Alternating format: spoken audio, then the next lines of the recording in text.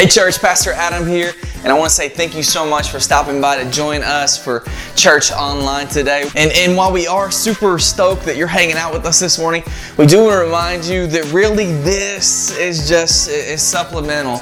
And man, it just cannot replace the local church in your life. And so look, we hope that you are encouraged and challenged and shaped by today's message that's being preached. But also we don't want to be your substitute for the local church body that you should be involved in. We really do believe that the local church is God's plan A in reaching the world. So with that being said, please come hang out with us in person one Sunday. If you're in Paducah in the area, come hang out with us to get some rest, or find a local Bible-believing, Jesus-preaching church that you can get plugged in and connected to.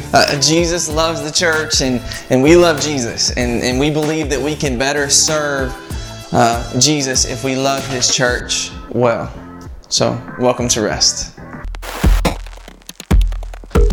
Good morning, Rest Church!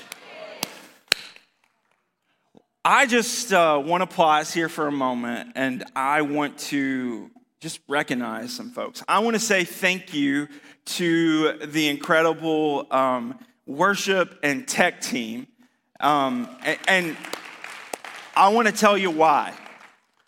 There was a season in the history of Rest Church when the pastor team, if we weren't actually on stage, we were back there frantically trying to keep it all together.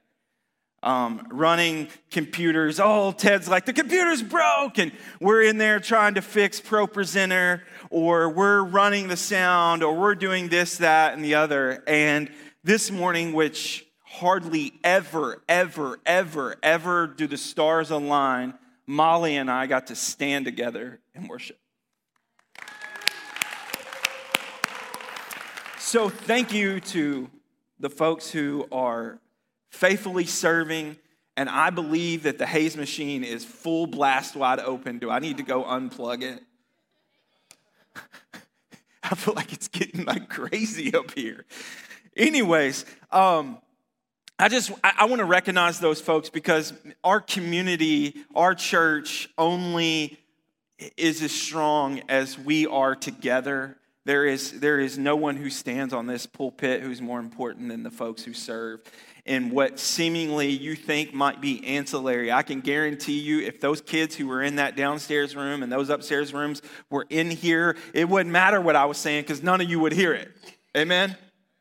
So thank you to those folks. As we kind of come to the very end of this book in 2 Timothy, as we finish the fight, I kind of want to recap a little bit of what AB talked about last week. Last week in specific, we looked at chapter 4 of 2 Timothy, verses 6 and 8. And AB kind of walked us through these three stages. Say three.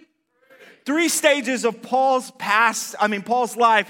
We looked at the present, where Paul was at. He's in a prison cell right now, right? He's under affliction. He is being tried against Rome for crimes against Caesar, and in particular, this time that he's in imprisonment, the Caesar of the day is Nero. If you've not heard me talk about Nero, he wasn't very nice to Christians. In fact, as I said to folks during the Mark sermon series, when we talked about Nero in particular, Nero would actually throw parties, and at his mansion where he would throw parties, he would put Christians on a stake, literally, imagine that in your head.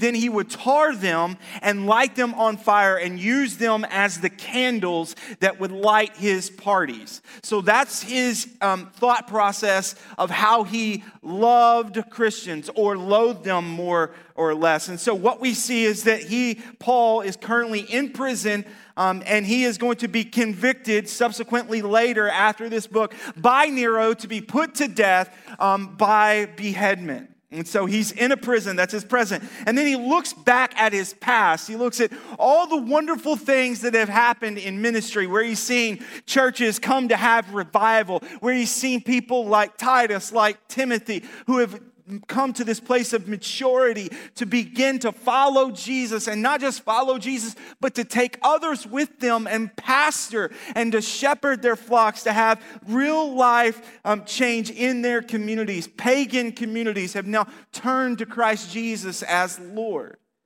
And then we look to the future state. And the future state where he looks at where he will receive the crown of life. When he meets Jesus, when he crosses over that Jordan River, when he crosses over from death into life of this mortal body, and he takes off this corruptible and he puts on immortality. He says that it is there that he will meet and stand face to face with Jesus. And Jesus will say, "Well done, my good and faithful servant." And he will bestow upon him the crown of life. And so last week we looked at that.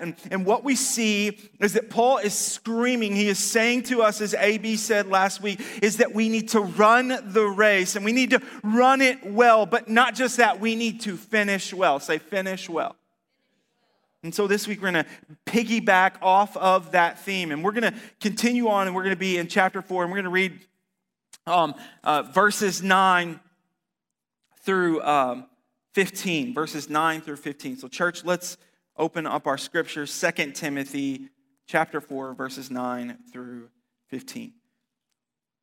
Do your best to come to me soon. For Demas, in love with the present world, has deserted me and gone to Thessalonica. Crescens has gone to Galatia, Titus to Almeida. Luke alone is with me. Get Mark and bring him with you, for he is very useful to me for ministry. Tychus I have sent to Ephesus. When you come, bring the cloak that I have left with Carpus at Troas, also the books, and above all, the parchments. Alexander the coppersmith did me great harm. The Lord will repay him according to his deeds. Beware of him yourself, for he strongly opposes our message. Church, let's pray. Father, I pray that this morning, that Lord, as we kind of look at these folks and their lives, that Lord, that we use it kind of as a litmus test. We use it as a measuring stick for ourselves. That Lord, that you would open up our eyes, that you would illuminate us, that we would be truthful and honest with ourselves about our own spiritual condition, the condition of our heart, that we would have clarity of mind, and that Lord, that we would repent of our sins, and that we would run to you and we would cling to you, the giver of life. It's in Jesus' name we pray. Amen. So here we are, we're in Paul's final words, and there's two things that it's clear in chapter 4 that Paul has at the top of his mind. These two things, number one is Jesus, clearly Jesus. He cannot wait to see Jesus. It is so clear in his present circumstances that he is like, I can't wait to be home with my Savior. Maybe there's some of you who are here today and you are getting the heck beat out of you in life, and you're like, I can't wait to be home with Jesus. Amen? And then the second thing is relationships. Paul is clearly thinking about relationships here in the earthly body. See, when we think about the apostles, we often think of them more like the Mandalorian. Right? We think of them as if this music is playing when we think of the apostles. And here I go again on my own, going down the only road I've ever known. Right? We think of Paul kind of like a drifter I was born to walk alone. All themselves, they're making it themselves, but that's not really how it is. When we think of celebrity pastors, we think, oh man, look at how successful they are. But what we don't see is behind kind of the pinnacle of the charge, behind the pinnacle of the movement, there is this mountainous amount of people who are making it happen. And the same is true in the life of the apostles. That's why Paul has the top of his mind human relationships here in this passage, is because Paul knows that his life is not just sharing the gospel, but it is the folks in which he has imparted the gospel. That's why we see in this particular book in 2 Timothy chapter 2, we see that he says, I was delighted to share with you not only the gospel, but our lives as well, because gospel work is not just gospel teaching, but it's imparting life so that the gospel ministry continues on. It's creating that life cycle. And so more or less when we think about Paul, probably more correctly, we should think of him more like Woody. Right? You've got a And his song friend should in be me. more like this. You've got a friend in me. When the road looks rough ahead and you're miles and miles from your nice See, because there's warm bed, deep relationships. you just remember what your old past said. Or There's you deep relationships when you look into the life of the Apostle Paul. Paul has spent hours, weeks, years of his life imparting wisdom, loving and nurturing, and seeing the lost come to know Jesus. And that's why in this moment, in this dark prison cell, relationships are at the top of his mind. And in this particular passage we just read, Paul mentions 9 individuals. 9. Both friends and foes. Some were faithful, some were unfaithful. Some started out well but deserted the work. Others started poorly, but now in this new season of life, they're now exemplary. As we survey the individuals mentioned, we might ask ourselves objectively, where do I fit on this list? Where probably aligns with me and my current spiritual journey? Where might I find myself? Who is more akin to me? And to help us frame the context of today's message, I've kind of made a chart. I've made it my own. I've stole the idea from someone else. And we're going to assign to each of them kind of a pre-test or how they started in the work, and a post-test where they finished the work, according to Paul in this current time where Paul's writing in the Roman prison. And for each time, each season, we're going to give them either a positive or a negative, either an A or an F. And so you see this list of 9 names, and we're going to quickly just surmise each one of them. Timothy, right off the top, we see that Timothy is the faithful son of the Apostle Paul. Paul has spent a great deal of time and a great deal of affection upon Timothy, which is the keen reason why he writes 2 epistles to him, is because he's encouraging Timothy as Timothy takes this bold step in his life to be the pastor of probably the single most authoritative, biggest church in the early church at Ephesus. And he takes and he assumes this role under the leadership of Paul, Timothy. Timothy passed both the pre and the post test according to Paul. He's faithful in the beginning and he's faithful at the end. He is steady. Those are the kind of people we want in our life, right? Not this, just steady. Folks that we know what we're going to get. And so we assign a grade to Timothy, both according to Paul, positive. Demas. If you want to throw that chart up for me, keep that up there. While people can be wonderful sources of joy, they can also be tremendous discouragement, right? Demas fits that bill perfectly. Paul says, he has deserted me. He has left me. The word deserted in particular, it's a strong verb meaning utterly abandoned, to leave someone helpless in a dire situation. Utterly abandoned, to leave someone helpless in a dire situation. Demas has left Paul alone in the dungeon. Demas has left him from the gospel work. And his desertion has brought pain to Paul because it's just like the treachery of a friend. You've been wronged by a friend before. A friend who you thought loved you deeply, a friend who you thought cared about you, but only subsequently later to find out that that particular person cared more about themselves, more about their wants, their desires than they ever did about you actually. And that pain is a searing pain, right? That pain it hurts deeply. And that's what we see here from Paul, because as we look back at the other passages when talking about Demas, we see that he's quoted in Colossians 4:14 as being a co-worker alongside Paul. Or in Philemon 24, he is a steady hand. In both passages, Demas, his name, is with Luke. Demas has a positive. But sadly, we see here the negative attributed to his name as to why he deserted Paul, as to why he left it. Paul doesn't say, but what Paul does say, if we look at the text, he says, because he loved the present world. It's hard to tell exactly what this means since the details are not given. But what we know is that he had misplaced affections. That's easy for us to do, right?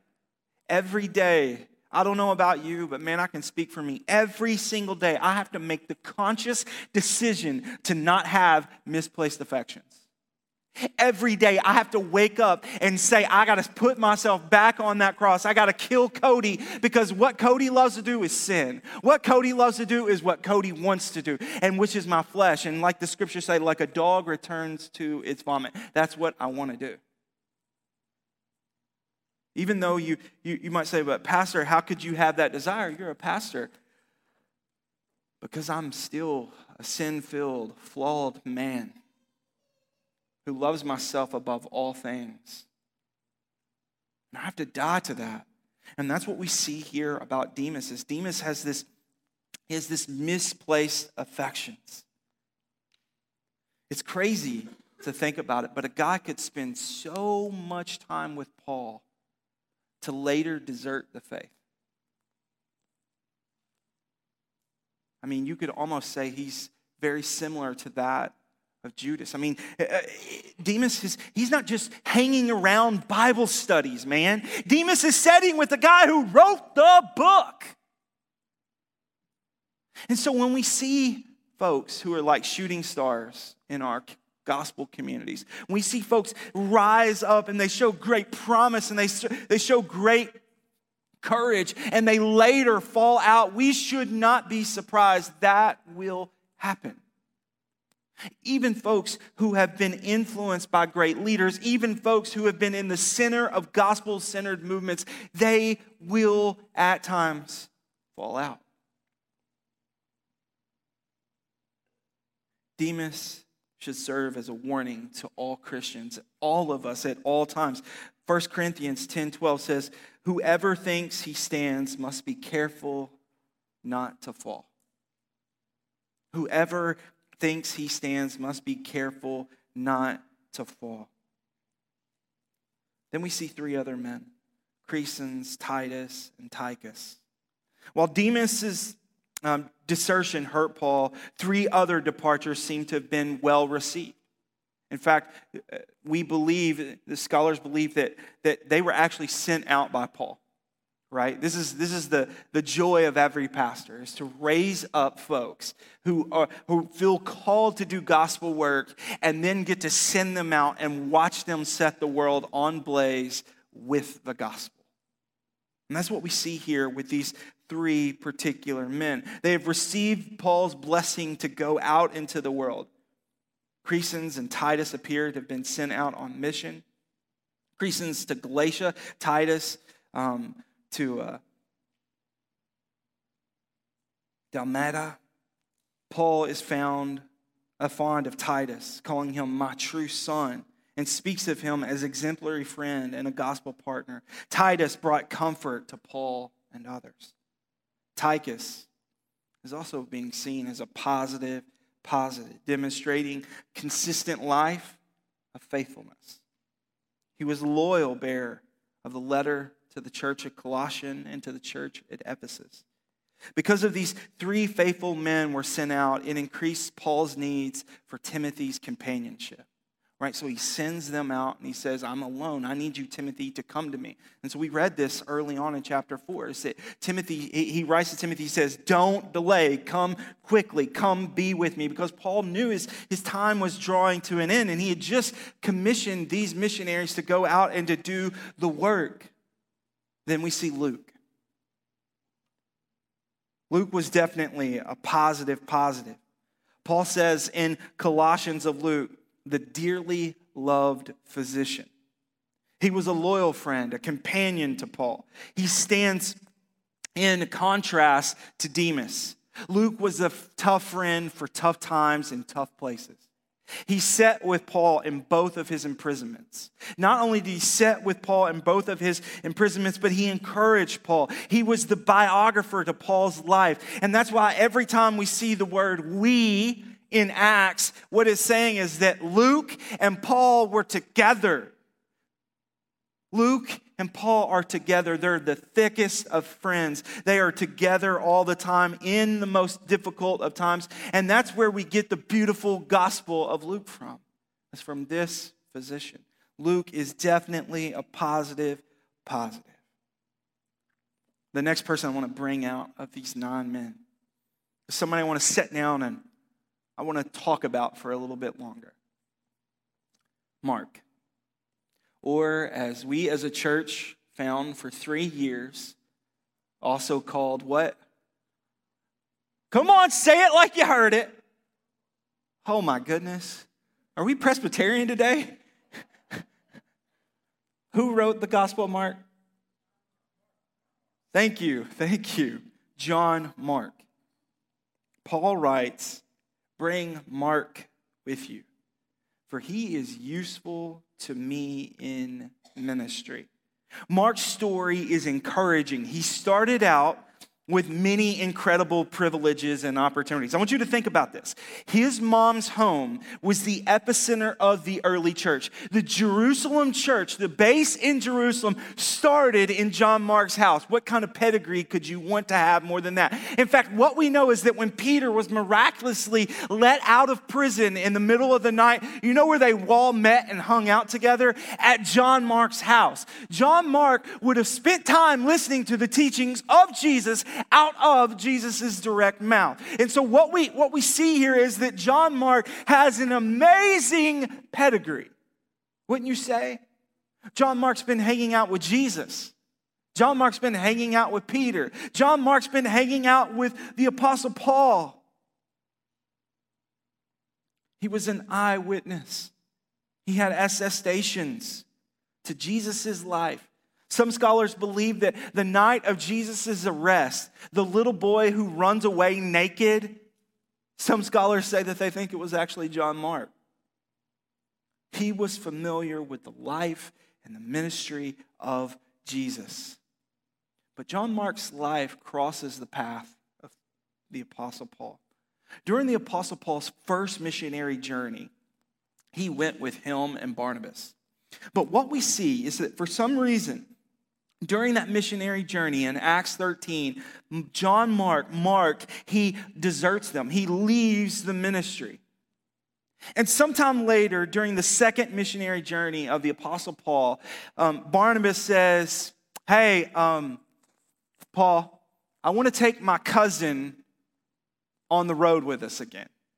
I want him to be one of our, bandmates again. Let's go do this, missionary journey 2.0 for Jesus. And Paul says, I want no part of it.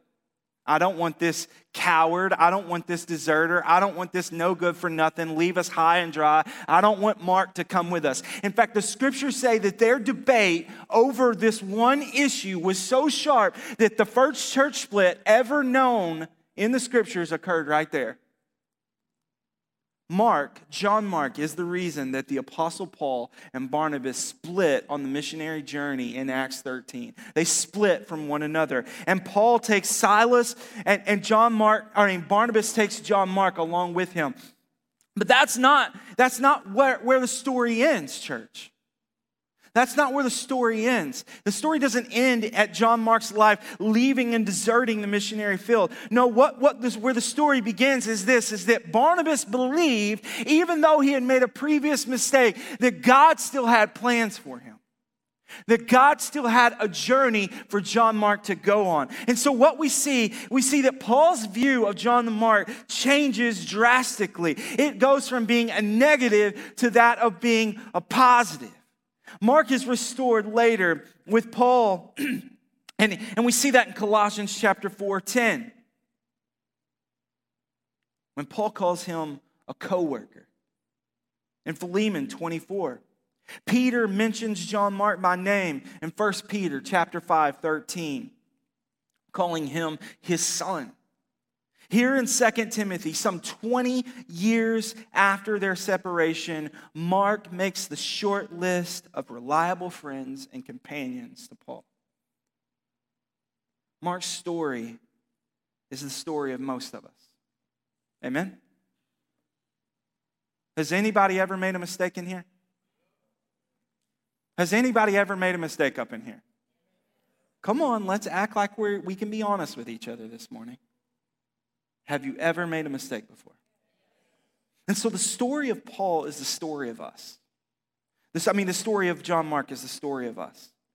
While Mark messed up in one season of his life, that did not make him out with God. That did not mean that he was no longer fit for service to the church. That didn't mean that the church wanted to put him away forever and always. That just meant he needed to grow up a bit. Do any of us need to grow up a bit in seasons in our life? I mean, there are days that I kid you not, that in my 30s, that I have laid in the floor and kicked and screamed like a toddler. I'm not even joking. Like, why is it me? There was times I needed to grow up. I needed to go through the fire in order to come out the other side better than I was before. There were times that I needed to come to grips with the fact that I'm selfish. There were times that I needed to come to grips with the fact I'm not always right. Sometimes even my bad little kids are right and I'm wrong. Right? I don't know if you agree. I'm not feeling the love from you. You Pharisees. But the truth is just like John Mark, there are times that we need to be restored and put back into the game. And sometimes it takes us 20 years to get there. And that's okay. We should take great solace in that. Mark was not only useful to Paul, but he was used by God to write the Gospel of Mark. Under the inspiration of the Holy Spirit, he brings to us what is quite literally the most action-packed book of the Bible. It is like ADHD lover's dream of Jesus. It's and then. If you don't believe me, check out 3 years worth of sermons. They're on the website. You can check it out. The Messiah restored him, and he can restore us just as well. Carpus. Paul mentions Carpus in his request to Timothy. When you come, bring the cloak that I left in Troas with Carpus, as well as the scrolls, especially the parchments. We're not sure why Paul left all of this stuff. He left his coat, he left his books, he left his Bibles, he's left all his stuff. Maybe he got arrested out of nowhere. Maybe he needed to leave. He got a house call. We're not exactly sure why Carpus needed to go. But on a moment's notice, Paul had to leave Carpus's house, and he left behind all of these things that are very, very, very important to him. And now Paul's writing because he's in a Roman prison. He's in this dungeon, and guess what it's getting? Cold. So why does he need his coat? Because it's cold, just as simple as that. And he doesn't just ask about his cold, but he asks about the scrolls and the parchments. See this, verse 13, when you come, bring the cloak that I left with Carpus at Troas, also the books, and above all, the parchments. One theologian said this: when our spirit is lonely, we need friends. When our body is cold, we need clothing. When our mind is bored, we need books. To admit that is not unspiritual, it is human. Can you throw that quote up for me? When our spirit is lonely, we need friends. Amen? When our body is cold, we need clothing.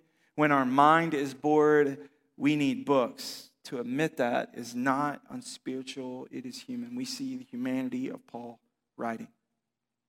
And he knows that these valuable things are still there. Paul says, in these last days of my life, I want to sit down on the scriptures. I want you to think about that. Paul knows he faces certain death. What does he say? I want to sit down on the scriptures.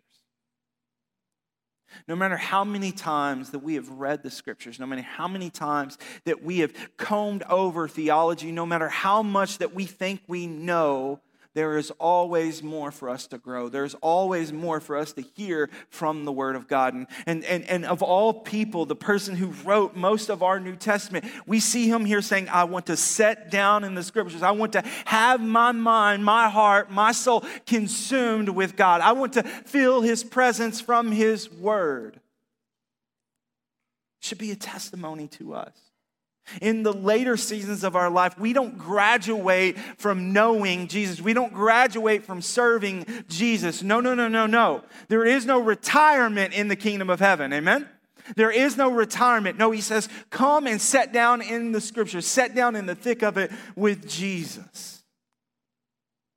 And the last of all of these folks of this list that I'm going to cover this morning is Alexander. He's an obvious opponent of Paul. Paul notes that he had did him great harm. He strongly opposed the work of the gospel. Many believe that Alexander is the main culprit for Paul's imprisonment this particular time. He's a coppersmith. And scholars say that Alexander in particular was probably a person who made graven images, who made statues that people would worship.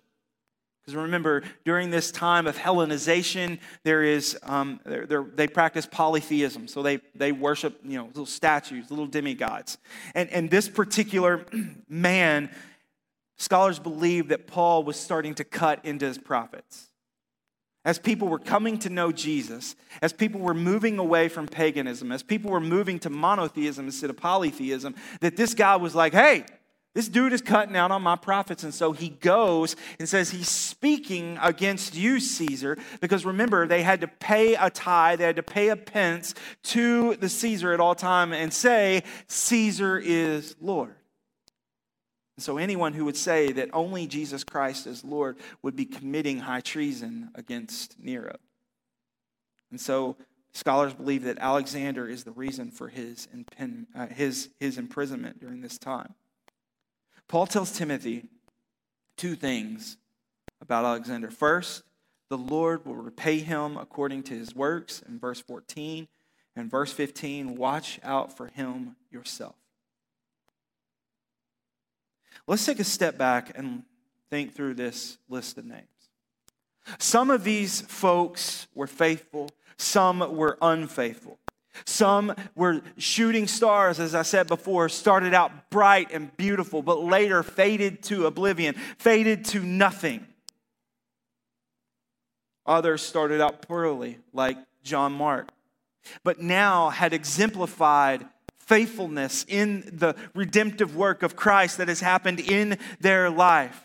Being honest with yourself today, church. I want you to be honest with yourself. As we've looked at these 9 names, where would you say your particular life, who is most akin to you, who is most like you in your spiritual journey today? Are you like Alexander? Are you completely lost? Are you as lost as last year's Easter egg? Do you know Jesus Christ as Lord? Do you ascribe to him in faithfulness? Do you love him? Do you worship him? Have you ever professed him as Lord and Savior of your life? If not, you are Alexander.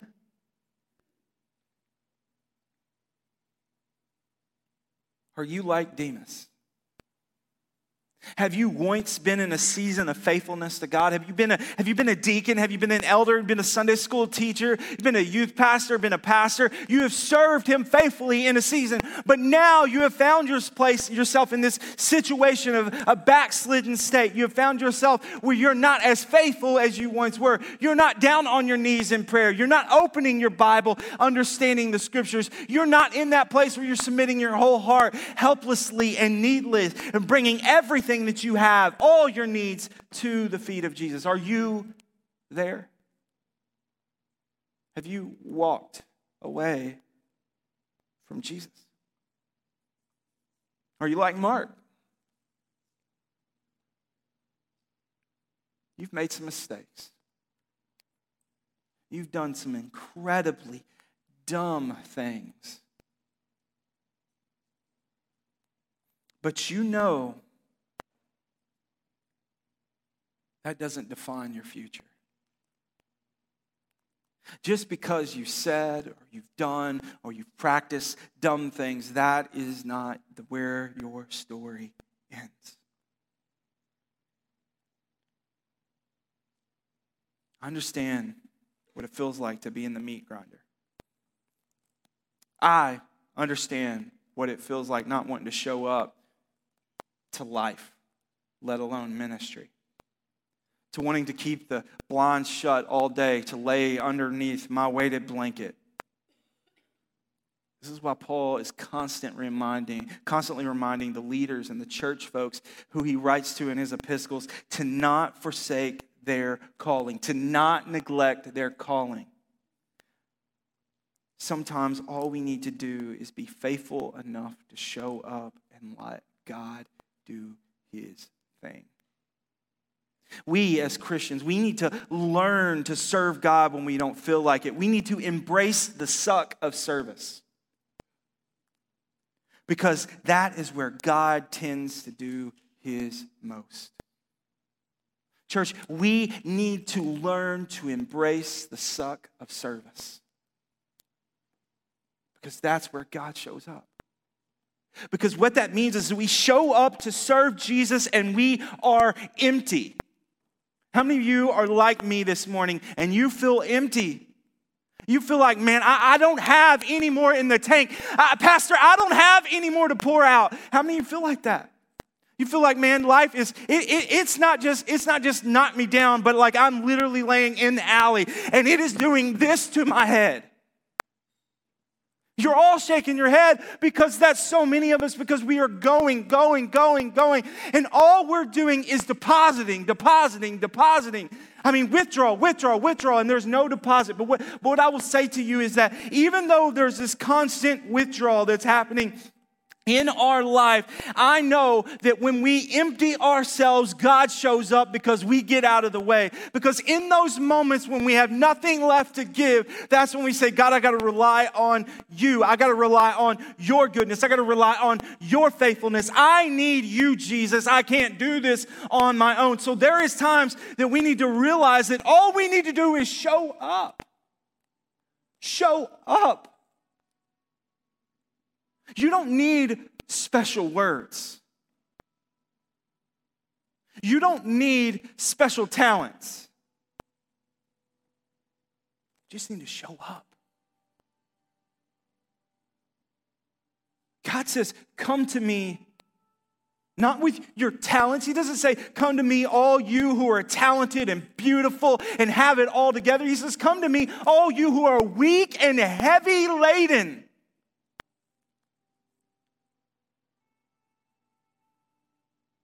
I believe that's how Mark got to where he was at. Was he woke up one day and said, I don't have to be good enough because my God already did all that he needed to do in order to ransom me and to make me good enough.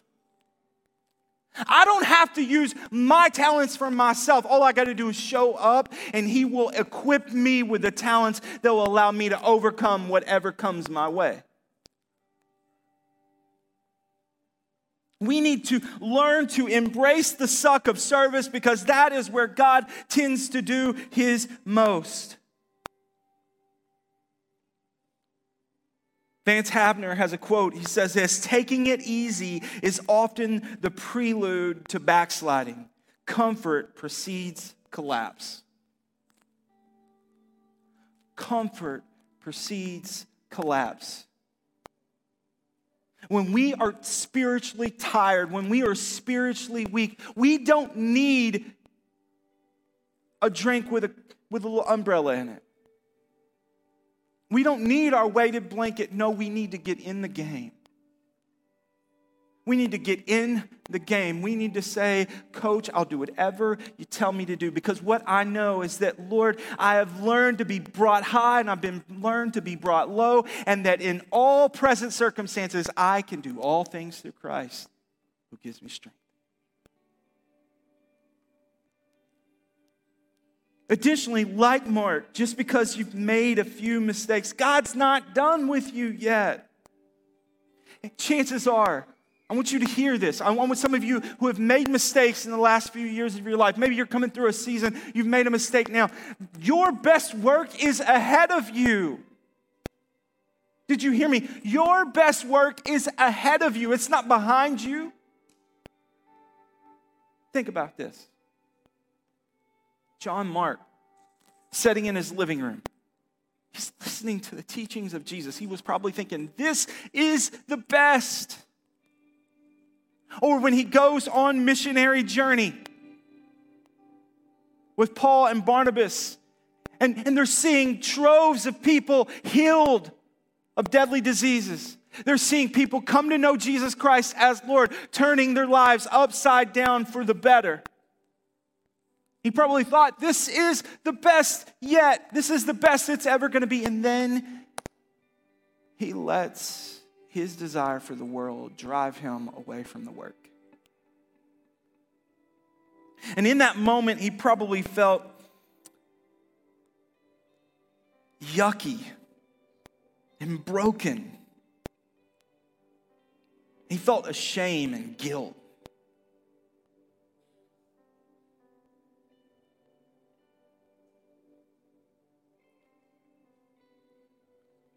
But that's not where his story ended.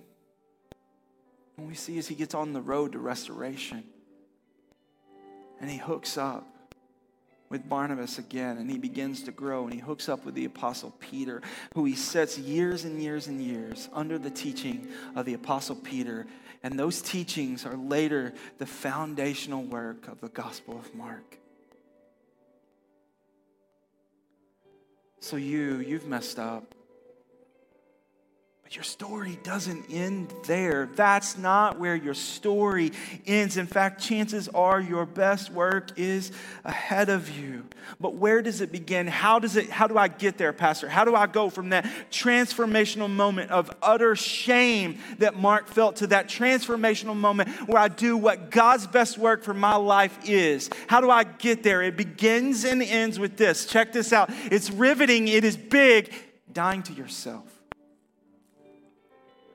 Dying to yourself. We often fall into sin and forsake our calling like John Mark did because we choose pleasure over the pain of self-denial. We choose pleasure over the pain of self-denial. A.W. Tozer said it like this: in every Christian's heart, you want to put this quote up for me, in every Christian's heart, there is a cross and a throne. And the Christian is on the throne till he puts himself on the cross. If he refuses the cross, he remains on the throne. Perhaps this is at the bottom of the backsliding and the worldliness among gospel believers today. We want to be saved, but we insist that Christ do all the dying. No cross for us, no dethronement, no dying. We remain king within the little kingdom of man's soul and wear our crown with all pride of Caesar. But we doom ourselves to shadows and weakness and spiritual barrenness. Even though that we have built palaces in our heart where we are the kings and the queens of our life, the Lord still stands ready to redeem us. Ready to redeem us. David writes this in Psalm 103, verses 8 through 12. David, a man who knows what restoration is all about, being redeemed from your sin, being redeemed from doing something absolutely heinous. This is what David writes. The Lord is merciful and gracious, slow to anger, abounding in steadfast love. He will not always chide, nor will he keep his anger forever. He does not deal with us according to our sins, nor repay us according to our iniquities. For as high as the heavens are above the earth, so great is his steadfast love towards those who fear him. As far as the east is from the west, so far does he remove our transgressions from us. Amen. Do you hear that? He says the Lord is merciful. He doesn't deal with us according to our sins. He doesn't pay us death for death. No, he gives us beauty for ashes. Just as Paul welcomed John Mark back after his failures, God and his church stand ready to welcome back those who have fallen out of relationship with the church and have seemingly turned their back on God. It's not how you start. It's all about how you finish. Joel Beakey said, amid the frustrations and hardships of ministry, the most Christ-like thing to do is to stay focused on your calling, give thanks to God, and go on preaching the gospel. Today you don't feel like it. I get it. I don't either. It takes everything I have some days.